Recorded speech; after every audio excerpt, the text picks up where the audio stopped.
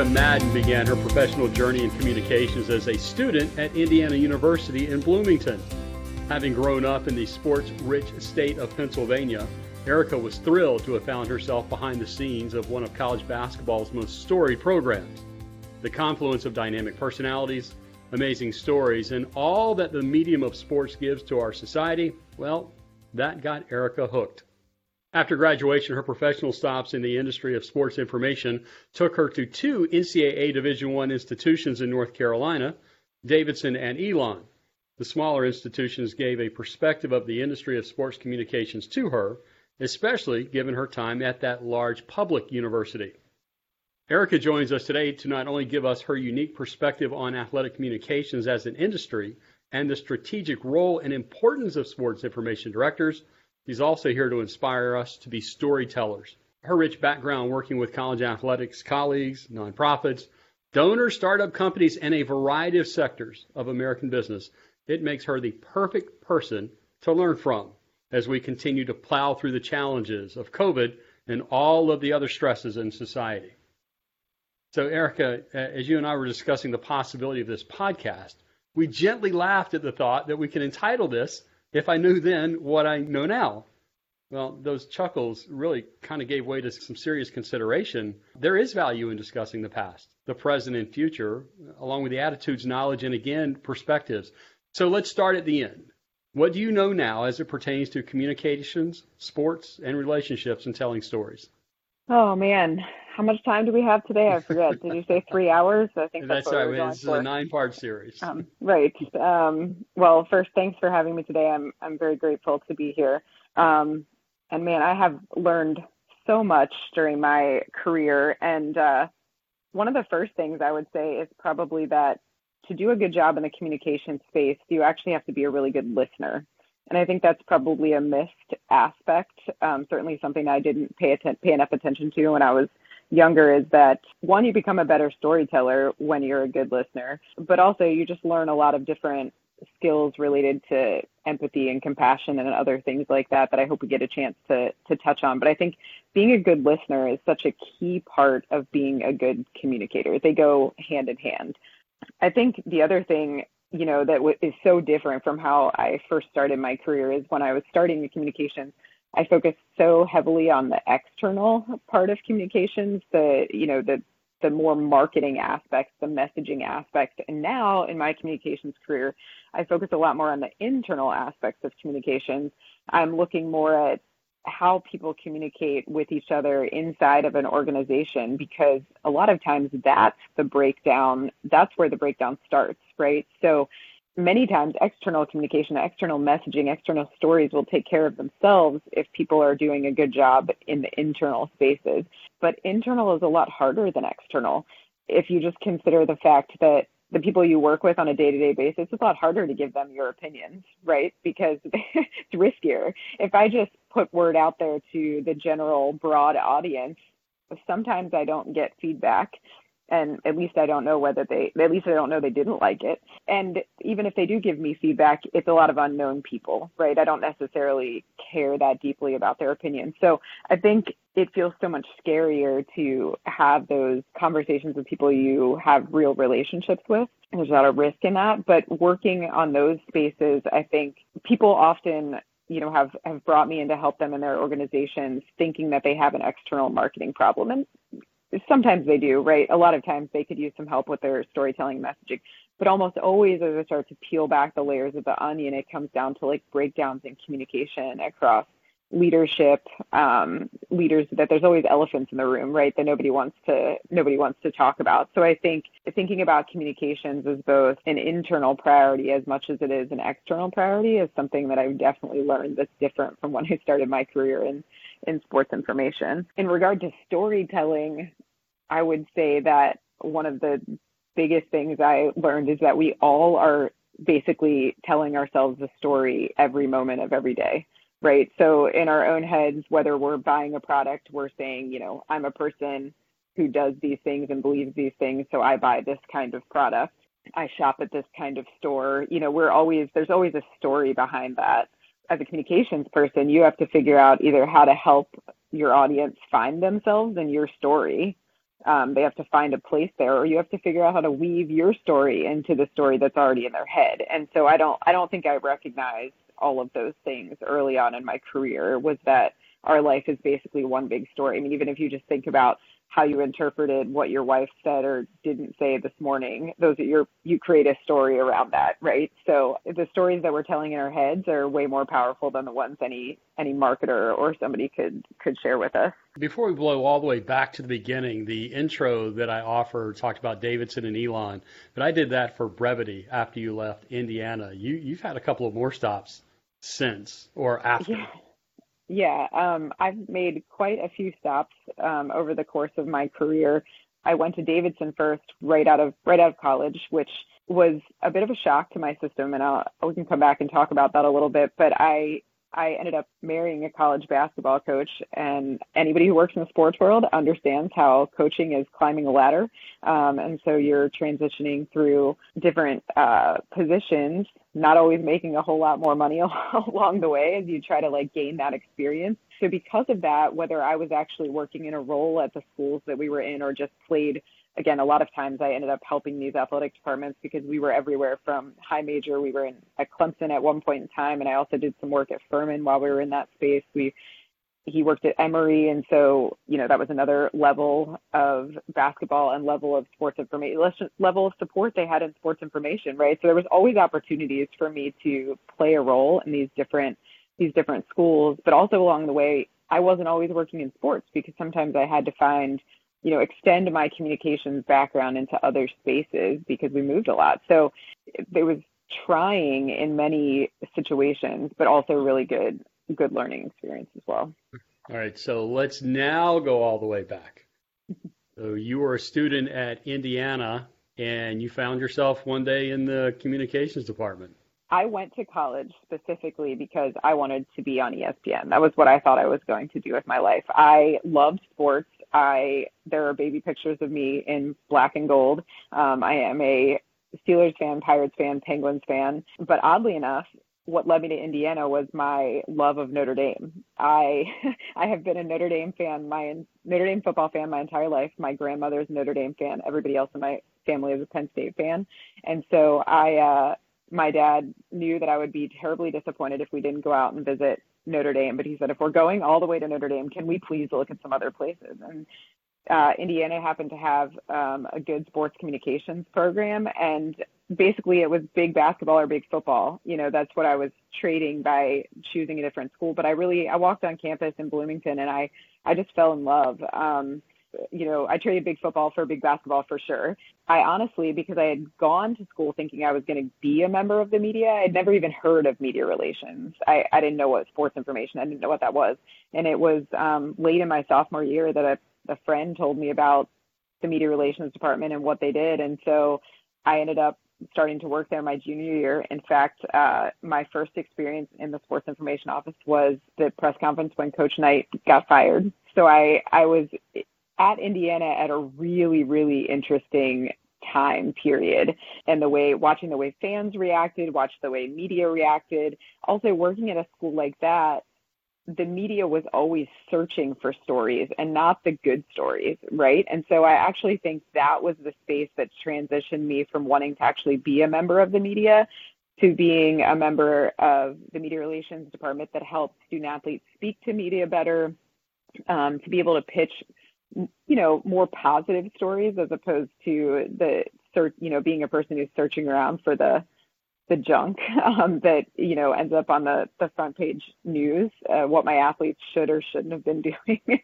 on a Friday or Saturday night. And so all of those things are really, really interesting experiences. And I will say the other thing that happened to me there that it turned out to be a huge advantage for me was that my boss's wife she had their first child during, I guess it was going to happen during basketball season my senior year. So I ended up traveling with the basketball team on my own as their media relations representative my whole senior year. We went to the Final Four. We ended up in the championship game against Maryland. Mike Davis was our coach then, which was also a really interesting thing in Indiana basketball, first, Black basketball coach. There a lot of storylines, right? A lot of really interesting things that happened. And most of those things are what led me to my career in sports information. And I just had a lot of experiences at a young age, for sure, in college. When you and I had talked originally about this podcast, you had mentioned the idea that at a young age, you thought that it was not an asset, it was not the right thing to move around a whole lot.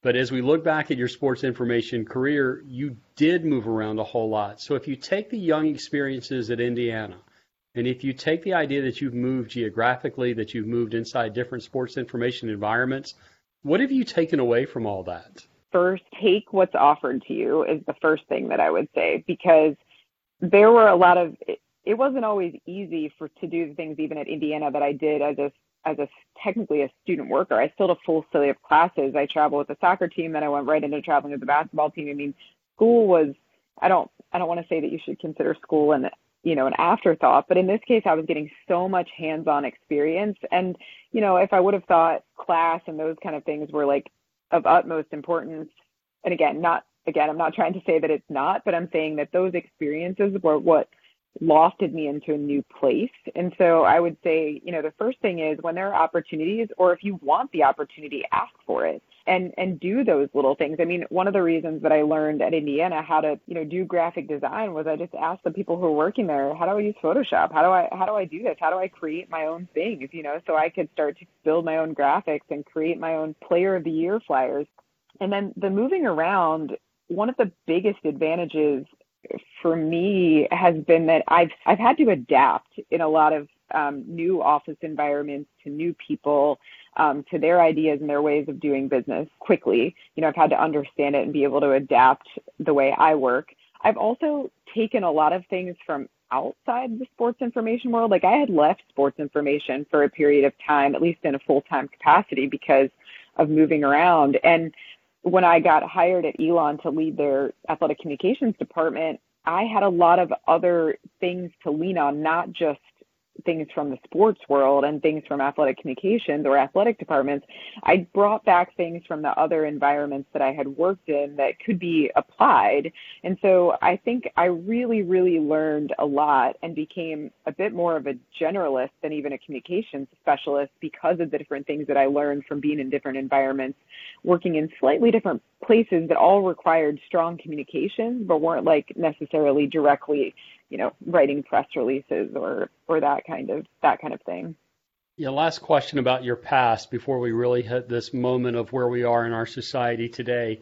You had alluded to the idea of the stark difference between the public institution that is Indiana and the private schools on the outer fringe of the Charlotte marketplace in Davidson. What were the differences, and how can you convey some of your experiences to those folks that are listening today that they may be taking inventory and stock about what it is they're looking for or how they're interacting within communications? I'll be honest, about 3 months, maybe 2 months into my time at Davidson, I thought, I got to get out of here. I don't know if I can do this. One, it's my first job out of college, but I had just went to the Final Four with the soccer team 2 years in a row. I sat on press row in the championship game with, doing the book for my basketball team. I'd had my basketball team come back to, I can't resist not plugging this in there, that we beat Duke that year in the Sweet 16 in a comeback that we never should have made. Wow, Erica, it looks like we're out of time. I'm sorry that we got to cut this short. I was hoping you'd give me a chance to bring that up. But there was so much that happens in that big environment that like moving to the South in a small town with a school of, 1,500 students was just, I didn't know what to do with that. It was just so extremely, extremely different. And at the time I hadn't been hired to take basketball at Davidson. I was really brought on with my soccer background, but soccer season, I got here in like late October, early November, so soccer season was about over, and I think I was going to be covering wrestling. No offense to those who really like to be wrestling SIDs, but I didn't know anything about wrestling. I'd never seen a wrestling match in my life, and I was really missing the basketball experience. So luckily I had a great boss. He said, why don't you, when I was expressing I'm not sure, I'm really not sure what I'm doing here right now. He said, why don't you do some basketball? And basketball was just right before Steph Curry came, and they were winning SoCon championships on a regular basis. And they had some great great athletes who did what they do well, and they were smart athletes. So that's what I would say I really liked about working at the smaller mid-major institutions, is I was working with student athletes who came to be students before necessarily athletes. And so they were well-spoken, they were a bit more thoughtful, and they weren't all thinking they were going to go play professional sports. Like, they had other goals in their lives. And so I really appreciated that aspect of working with those athletes, like telling some of their stories that were both athletic and academic. So that was the advantage that I saw. I had to be a lot more focused on trying to sell stories. It's when I first learned the true value of relationships in the world that we work in, because if you wanted to get something printed in the Charlotte market, it wasn't the easiest thing to do from little old Davidson, especially when it wasn't a basketball story. Any other stories were rarely making it into the news. And at that point, you weren't quite your own media yet. All of, Twitter and, Facebook and all these social medias didn't really exist yet. It was just starting to touch on those scenes. So you really did need to rely on other people talking about you. So yeah, it was a big shock to my system, but I really, really loved working with Davidson basketball, had a lot of great experiences doing that. So at this point, it's my hope that our listeners have a confidence and a trust in who you are and where you've been as a sports information professional. In 2015, you did launch your own company, and I've often heard you talk about courageous communication. What do you mean by that term? How does it apply to those who are part of the COSIDA membership? How does it factor into all of the challenging times we're going through now? One of my all-time favorite authors and speakers is Brene Brown. She's a shame researcher, so I'm sure that entices most people to go immediately look her up, because that's what everybody wants to do, is read about shame. But her first ever TED Talk was a TED Talk about vulnerability, and it kind of latched me on to her. And she recently wrote a book applying her findings to more of the working world. And in the book, she says, clear is kind, unclear is unkind. And I think that sums up sort of what I mean about courageous communication. It's hard to say the hard thing and to speak your truth, but by doing so, you're being very clear with people, and that is the kind way to treat them. It's the courageous way to be. And it enables you both usually to move forward in some capacity, even if it's that you agree to disagree in the space that you're in. But if you aren't clear, you can't be productive, for one thing, without being able to say exactly what you want done, especially as if you're sports information that's leading your department. If you can't clearly articulate, and as Brene likes to say, she says, paint done. If you can't tell people what the end result needs to look like, they're probably not going to do it the way that you want to. It's less that you need to tell them how to do it. It's more that you need to be clear about what you want an end result to be. And that is a kind way to lead your team so that you're all on the same page. And I think that you can promote that within your departments, both your smaller departments and your entire athletic department, is teaching people how to have that kind of courageous communication across the board, not because you want to say mean things to other people, but you're willing to say hard things so that you can collectively be better as humans and be better as professionals. Yeah, that comment brings up a comment coming back, I guess. It's not really a question. When we look back at 2020 and recognize it was a time for us to extend our connections and our networking, it was a year in which we worked together more on campus collaboratively, hoping that maybe we spoke to each other a little bit more courageously. This year is providing a lesson for us if we practice the things, that if we're better at communication, regardless of age and rank. Yeah, I mean, I think this year we've had to really get better at communication because we don't even have the advantage of being in front, sitting with the other people. And there's so much of communication that's done through body language and expressions that sometimes we can't see, even if we are on a video call. Again, we were talking before we even started this, how easy it is to be distracted when you're on a video call in comparison to when you're like sitting across the table from somebody or engaging with them. And so I think, words have become even more powerful. The ways that the things that we say and the clarity behind them have had to be more powerful. And then you consider the people that you have to communicate with, that you have to be inside with all day, every day, which you probably weren't doing either, right? So there's the communication that we now have to apply that's different with the professionals that now we are based from. And then there's the communication that we have to do inside our homes with the people we aren't used to being around 24 hours a day. And so I think there's both of those things that have, we've all had to learn to be a little better at, and recognize how we all communicate differently. And just because you communicate one way and I communicate another way, it doesn't mean either of us are wrong. We just do it differently. And so being able to learn how the other person likes to be communicated, and I'll go back to like leaders of communications departments. If you have 10 staff members, they might all like to be communicated in a slightly different way. And so learning their styles and learning what works for them, that motivates them and helps them understand and get jobs done is really important for you as a leader. Either literally or metaphorically, depending on which time of COVID or pre-COVID we're talking about, the halls of college athletic departments, they are filled with strong personalities. Communications professional has got to read and react, and it's really tough to do that via video. So that leads me to ask a term that you have used with me, being ridiculously present. How do you be ridiculously present in a video world when it comes to communication, and what are the benefits if you are ridiculously present?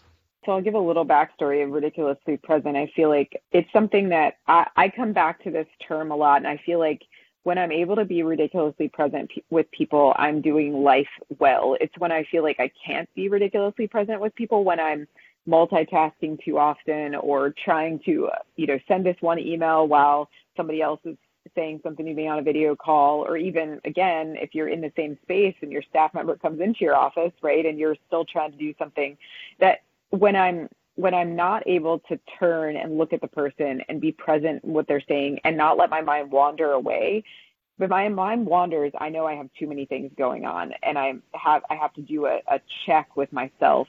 And this phrase came from one of my favorite nonprofits that's actually local to where you are, the Little Pink Houses of Hope. They do retreats for families who are going through breast cancer, and I used to do quite a bit of volunteer work with them, and I led these retreats and led volunteers. And I remember the first one I went on, and if you haven't been able to tell the audience out there that I'm a rather type A individual, I like to have control over things, and I like to know what's going on when I go on trips, when I do things. And so this was early on in this nonprofit's life, and they, again, lead these week-long retreats, and they really didn't give me a lot of information about what I was going to be doing when I went on the retreat. And that made me very uncomfortable. And I remember, kind of just having to hand it over and knowing that I wanted to go make this part of my world. And so I went on this retreat, and the founder was leading the retreat that time. And she said, there's going to be a lot of things you all have to do this week. There's meals that we have to make, and, people that we're taking care of. But she's like, the real main goal of this entire retreat is for you to be ridiculously present and love on these people, these strangers. It's to be completely present to their worlds. It's not to be distracted by your phones or, your work. It's to put all of that aside so that you can just be ridiculously present with them. And, since then, I've probably led 7 or 8 of these retreats, and people always, all the families that come on these retreats say, there's some kind of magic that happens here. What is the secret sauce? What goes on here? And to me, it's always that people are ridiculously present. We're so not used to that in our worlds anymore because there's always a distraction around us. We always have that next, tweet that we can make, or the Instagram post that we're setting up, or this phone call to return, or even just news to scroll, right? And so rarely are people ridiculously present with you. And I think it's shocking almost when people are. And that it almost, you catch your breath a little bit because people are paying such close attention to you, and you're not used to that.